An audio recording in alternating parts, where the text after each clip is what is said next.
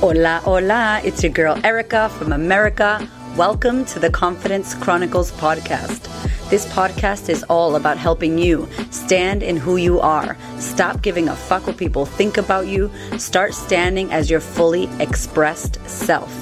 As you are, as is, there is no filter needed. You are fucking awesome, and I am here to remind you. I'm a confidence coach, and I'm a bold stand for confidence, and I cannot wait to dig into today's episode with you.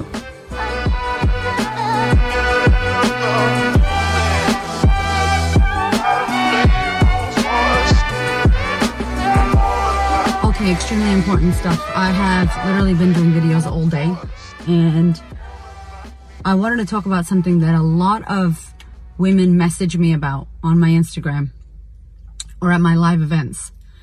And they say things like, no one's speaking up for the beauty industry. No one's speaking up for mothers, single mothers. No one's speaking up for this niche or that group of people or whatever it is. Good? My car's having a fit. Bing. And I wanna tell you this because I remember being in New Zealand and a girl getting up when I played a video that I play at my masterclass event. And it's a video about how women don't think they're beautiful. And the whole theme about it is how we see ourselves totally screwed and misconstrued compared to how other people see us. And this video was about the physical image. And she got up and said, cool, but why does it always have to be about women being beautiful? And I could really feel in her that she had a passion and a calling and a mission that was coming out of her. It wasn't the right place, as in it wasn't my message. And in my room, we were talking about confidence and the way women see themselves. So that was really valid and it made sense in my area. But she was getting something else for herself. And I remember saying to her, I don't do that work. Doesn't mean it's not important. And it sounds like you are on fire about that. And maybe that's what you should go do. And I just had another one of my beautiful, darling, amazing clients go, fuck, single mothers aren't really represented, because I did a video about single mothers and how confidence affects them and it affects their children. Because I was a child of a single mother. And I see it with my clients who are mothers and they're dating, and they date assholes and they make these mistakes because they don't have self-belief. They don't have self-confidence. Self-worthiness is out the window. They attract an asshole. The asshole affects them and their kids, right? And I heard her saying this and I'm like, that's not true, that single mothers aren't spoken of and that there's not a movement for them. In your eyes, if you don't see that, then clearly universe, spirit, God, whoever is calling you internally to stand in that, and you do it. If you feel like you're working in an industry where it's no one's talking about it, or they're not helping this group or this culture or this religion or this race or whatever, these people aren't talked about or aren't identified with or aren't supported, or no one's backing them, you back them. You back them. Like, I can't do everything. Like, I'm doing what I'm doing. Yes, I could do millions of things, but I'm here, clear message to serve what I serve. It doesn't mean I don't care about the other stuff. It just knows I know who I am and what I'm here to serve. And I know where I want 1 million of my focus to go. Because remember what I say, I want to sing that fucking song hundreds and thousands and millions of times until I win the Grammy. I always use this analogy because you guys think, oh yeah, Adele wins Grammys. No. She sang at pubs. She sang on the streets. She sang that hit song billions of times before Homegirl got a fucking Grammy. And you're like, ooh, hit song, my favorite song. And I'm like, she knows that song in, out, back, behind. She knows it better than anybody because she sang it so many times she got the nuances. I want to know my message so well. I want to be the person that you go to for confidence. I want to be the woman. I want to be the one that talks about that. That is my jam. Do I talk about more shit? Yes. Is other things interesting to me? Yes.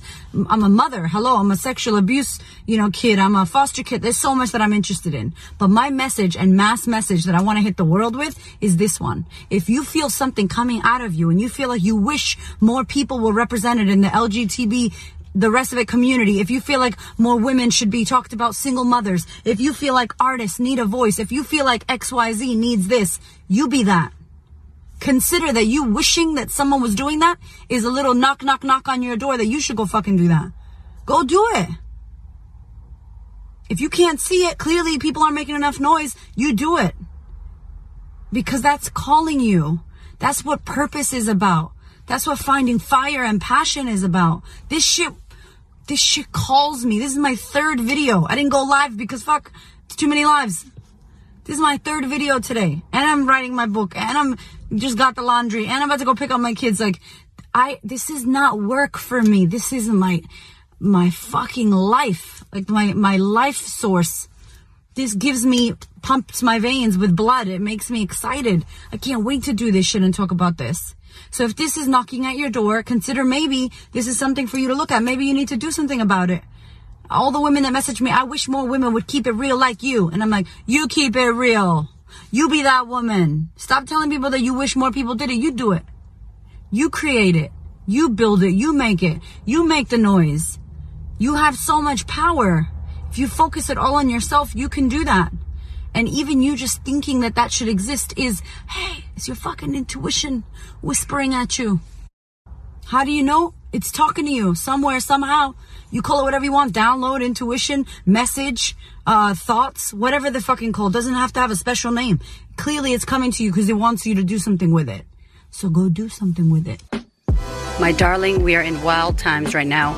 And in order for you to manage your mind and boost your immunity and be level-headed instead of panic, I want to invite you to consider online training, to consider joining a community, a sistership where you are going to be held, where you're going to be supported, where you have a safe space to unravel, and with all this time at home, you can actually better your life and work on yourself.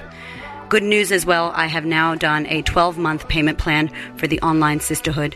So many women right now are experiencing trouble with their finances, losing their jobs, being single mothers, not knowing when their next money or paycheck is going to come from.